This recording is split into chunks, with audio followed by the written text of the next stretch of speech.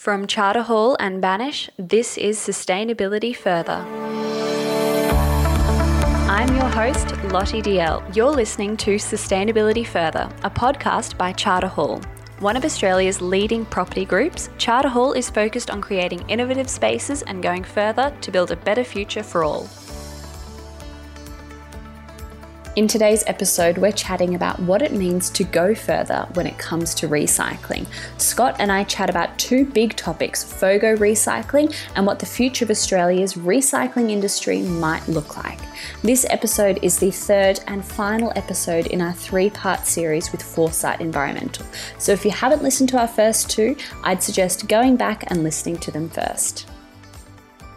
So thanks for coming back on the show today, Scott. For our final episode in this three-part series, we've been talking all about recycling and how Foresight and Charter Hall are working together. Are you able to share with us Foresight and Charter Hall's goals for 2021? Sure. Thanks, Lottie. Look, I think obviously we've come through 2020, which has been a bit of a crazy year for everyone. It's fair to say the waste and recycling programs have been somewhat in limbo for a fair chunk of this year without many people in buildings. There's not a whole heap of waste being generated, which is, I guess, a good thing. But what I guess it means is we're at a point now where people are starting to return to the office or certainly I think into early 21, we'll see lots more people returning to the office. So I think immediate kind of plans, we've obviously got a great opportunity to sort of use this as a bit of a fresh start with a lot of people returning to the office. And I know the facilities managers have been doing a lot of work, behind the scenes on bins and signage and all of that kind of thing, sort of getting ready. So that to us, I think it's a great opportunity to kind of press reset on people's behaviour and culture in the office around waste and recycling and launch with a positive note with some good communication and engagement, which will be good. So from that point, building on, I guess, the foundation in the recycling programs that are in the buildings, trying to just increase, performance across the board, recycling separation, organic separation's key, as well as targeting a lot of the tenant managed streams that occur in a lot of buildings that Charter Hall potentially don't always have control over, like secure paper or toner cartridge recycling, trying to get a bit more visibility and transparency over those areas so that we're capturing good data from our buildings, from some of those activities that are occurring that, we don't always see.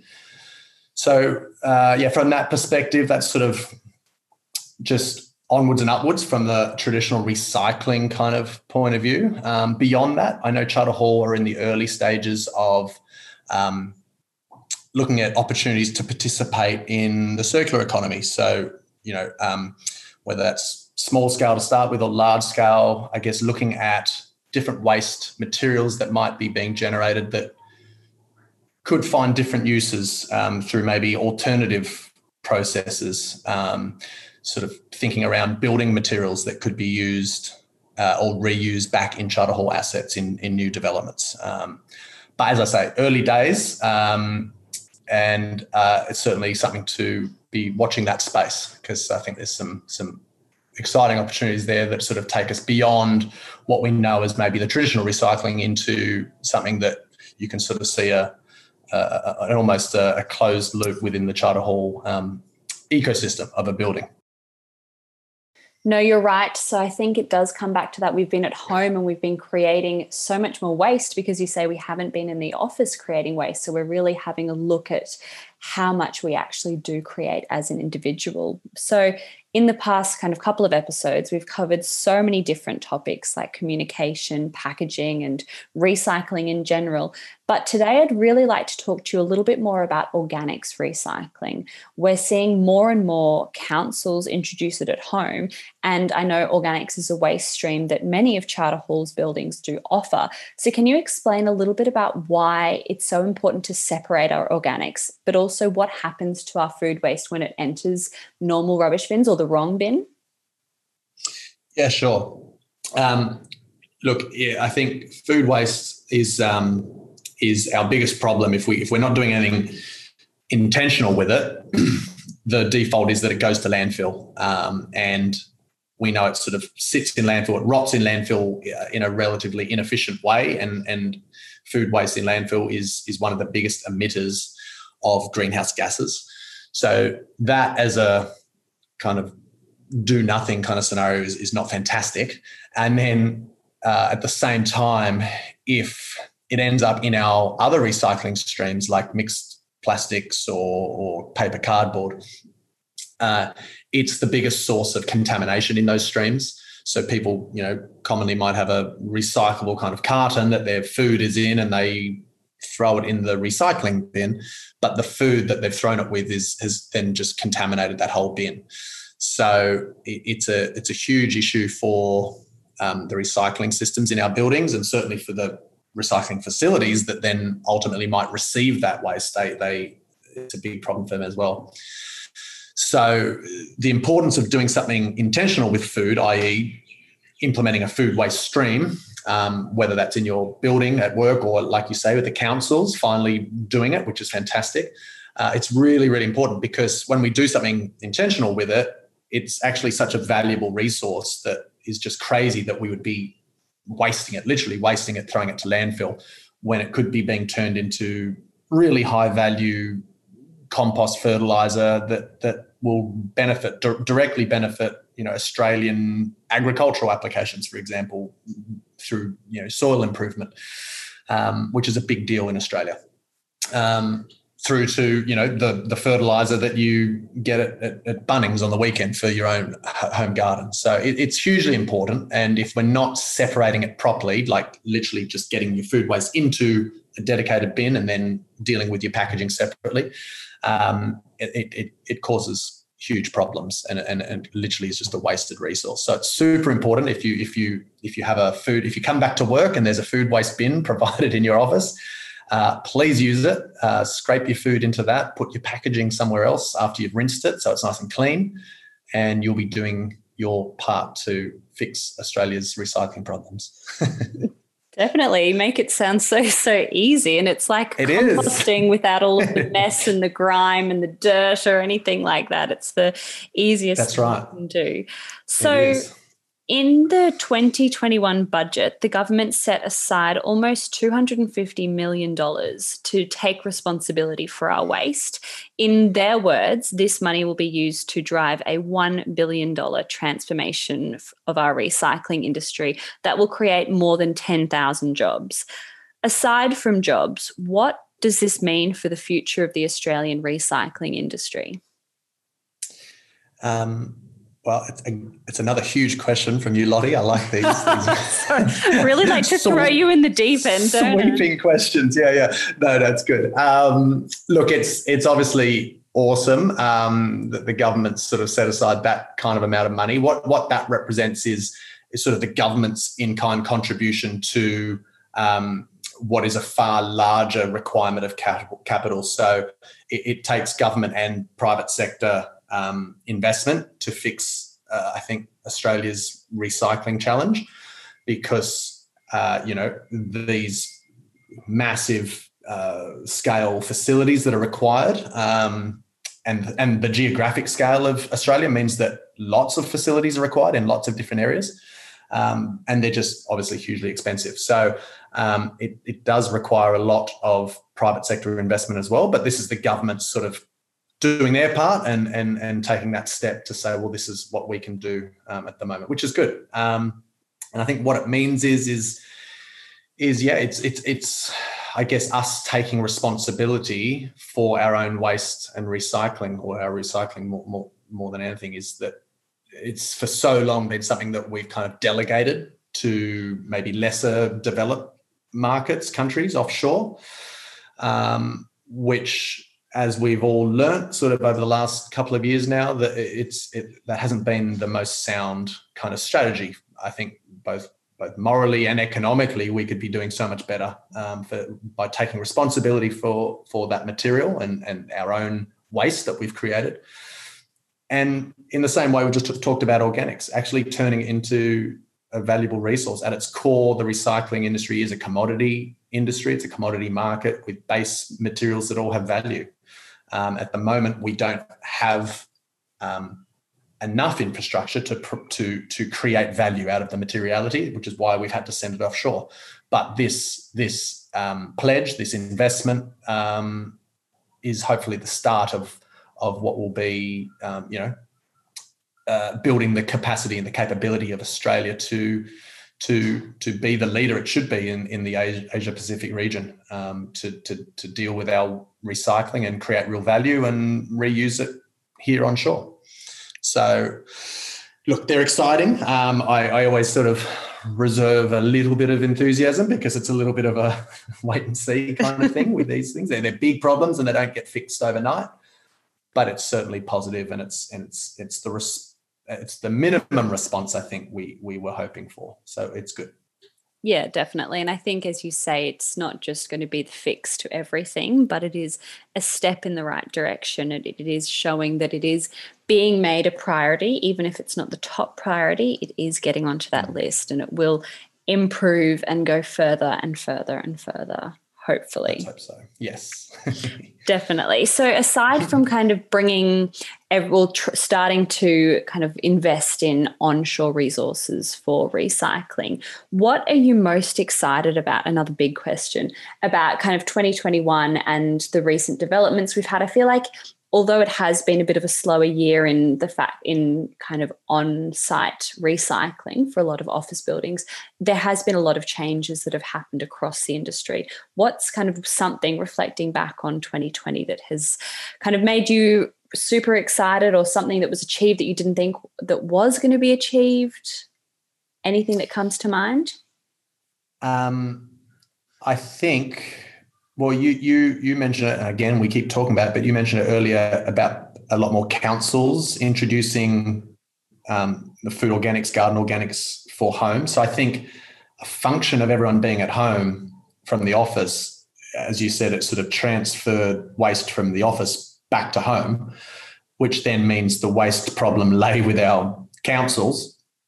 And we've known for so long that food makes up such a big part of our residential waste. And so for them to then take that step and that investment to implement a scale of recycling for food waste in local government areas is really positive.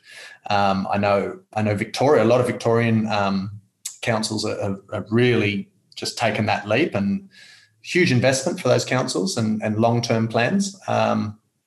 But really, really encouraging to know that sort of, I guess, obviously through a challenging situation with COVID and people working from home, specifically within the waste industry, that has meant it's forced the hand, I think, of some councils to think outside the square a little bit, or go beyond their norm, and understand that if they continue to just do the same old thing, that their waste budgets are going to continue to increase as landfill levies increase, and so it's just a really, I guess, nice snapshot of the way recycling should actually add value at all levels. And so for that council level to recognise that they can't keep doing things the way they've always done it, and that it might actually be cheaper to do things really sustainably, is super encouraging. And again, putting that back to the office scenario, I think it's one more feather in the cap, kind of, to sort of change culture, change behaviour, change people's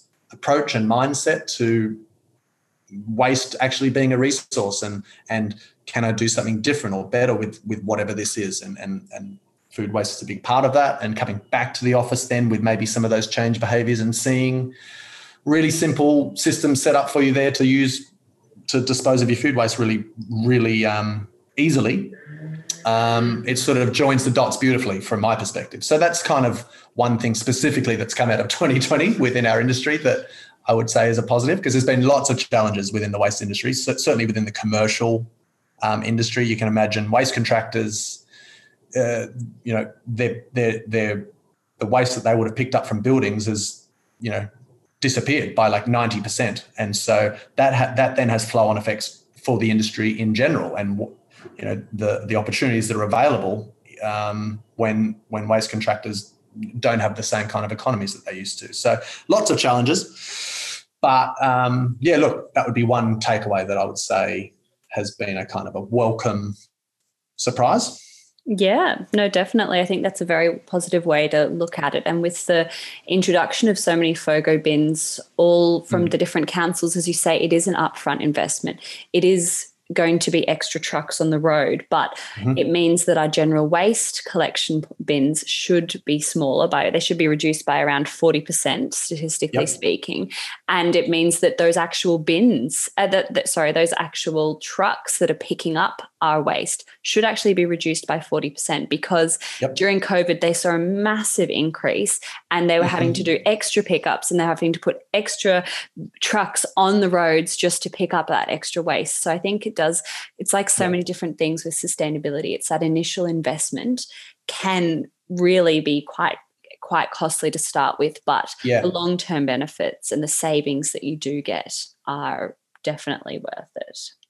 Absolutely. And it would become business as usual. So, I think, generations ago, paper or plastic recycling would have been seen as a new concept and a costly investment to have the infrastructure set up. But for us now, it's just absolutely built into our psyche. It's what you do. And food should be no different. And I think it won't take long for that to be built into the way we approach our food waste. Yeah, no, definitely.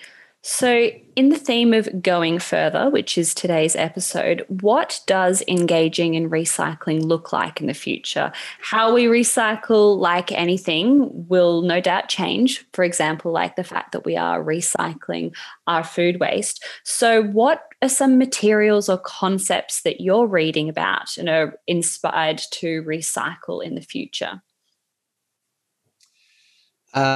So there's always a lot happening. I think something that's emerging right now in the Australian market, which is not necessarily new globally. I mean, it's been technology in Europe and used for a long, long time, but we are seeing waste to energy incineration processes being introduced into the Australian industry, which I know is not technically recycling, but as an alternative to some problem waste streams that at the moment don't have a sort of an obvious home in a traditional recycling stream that ordinarily probably would be going to landfill right now, to have an alternative solution which is creating a coal replacement fuel energy source. I think that is actually super exciting. I know it can be maybe somewhat polarizing because people think burning waste is not a great solution, and certainly burning valuable materials that could be used for something of high value is not ideal. But using materials, as I say, problem waste streams that really don't have a viable solution for, it's actually I think a really interesting development in the industry, and I think it's going to become far more prevalent over the next, I think, 5 to 10 years. So, short to medium term, certainly in the time frame of how long recycling facilities take to get going. So that's something to look out for in Australia. And then beyond that, sort of far more out there, there's amazing stuff being done right now in Australia, and I know a lot of work being done out of University of New South Wales at the moment. They've got an amazing program where some incredible scientists are looking at waste materials and problem underused materiality, looking at sort of at a micro level, like a molecular level, and breaking down material into base compositions to then repurpose them into, fibers and filaments to be used, let's say, in 3D printing or building materials that didn't exist, basically. Crazy kind of out there science, but it's literally happening right now. They're doing it right now. And so to me, that's incredible to think that I would certainly believe that in my lifetime, we're going to see, technology and science like that takes stuff that we don't have any solution for right now into being able to be reused and repurposed into materials that literally didn't exist before, to the point where you can literally see how what we might think of as waste right now is literally a valuable resource. Like, you wouldn't throw a pair of gold earrings away right now, but I sort of see a lot of our waste materials becoming like that in the future through these amazing technologies that are being piloted right now. So what that looks like in practicality, I don't know at this stage, but it's literally happening now, and I'm sure we'll see it fully come to fruition in various forms. So super exciting. That I think the problems that you and I have talked about and people talk about around Australian recycling, we're going to look back on and think how primitive this is right now. Like, what were we doing? And look how far we've come. I truly believe that. So yeah, I'm always optimistic and hopeful, and I think we're certainly of promise and hope in these technologies to know that the problems we face today are not the problems challenges we're going to be overcoming 50 years from now, which is cool. Yeah, definitely. No, the University of New South Wales are doing some absolutely groundbreaking stuff at their campus in recycling. And there's just, as you say, this is just the tip of the iceberg. And I think we are seeing this trend, and just the conversations that people are having now about recycling are so much more prevalent than they've ever been before. So I think it is just the start of everything, which is really amazing. And it is inspiring, because I often get asked, in my kind of role, do you feel disheartened? Do you feel disappointed, or kind of like there's no hope being surrounded by by these kind of topics each and every day? But I think it's almost the opposite. I feel inspired and empowered, because there is so much stuff happening. There's so many amazing people out there who, like you, are just doing such great things. So it's about remembering that when you kind of open up a yellow bin on the side of the street and you see that it's filled with coffee cups, which shouldn't be in there, it's going, no, there are great things happening. And even though you might feel like you're pushing against the current, you're not. It's definitely changing. Yeah, totally agree. And I think, again, it's always helpful, and maybe a nice way to sort of finish our 3-part chat is to sort of come back to where we started and just revisit, like, what can you do as an individual? What's in your hands? Like, they're big challenges, on sometimes global scale. So they can be overwhelming at times to think about all at once. But at its base, we're all individuals making choices every day, and you and I can make those choices, and everyone can do the same. I think that simplifies it and puts the power back into the individual. And as we've said before, particularly with waste, it's the most behavioral kind of thing, I think, within sustainability a lot of time, because it's something that we touch every day and we have control and responsibility over every day. So I'd just encourage everyone to not always be, caught up with maybe the media saying everything's doom and gloom, and just understand that, we can make better choices every day, and they all add up on a huge scale. So there is hope, and I think it's cool to be part of it. No, definitely. No, I think that's the perfect way to wrap this up. So thank you so much again for sharing all of your wisdom and tips and inspiration with us for the past 3 episodes. It has been, as I say, enlightening to hear more about what's happening kind of beyond the bin, but also to be reminded that as individuals we can make a big difference. So thank you. Thanks, Lottie. Really appreciate the opportunity. It's been great. This conversation is part of Charter Hall and Banish's podcast series, Sustainability Further. This series has been designed to inspire Australians to be more environmentally responsible and to take climate action. Sustainability Further is produced by Banish. Charter Hall's purpose is to create better futures by bringing aspirations to life.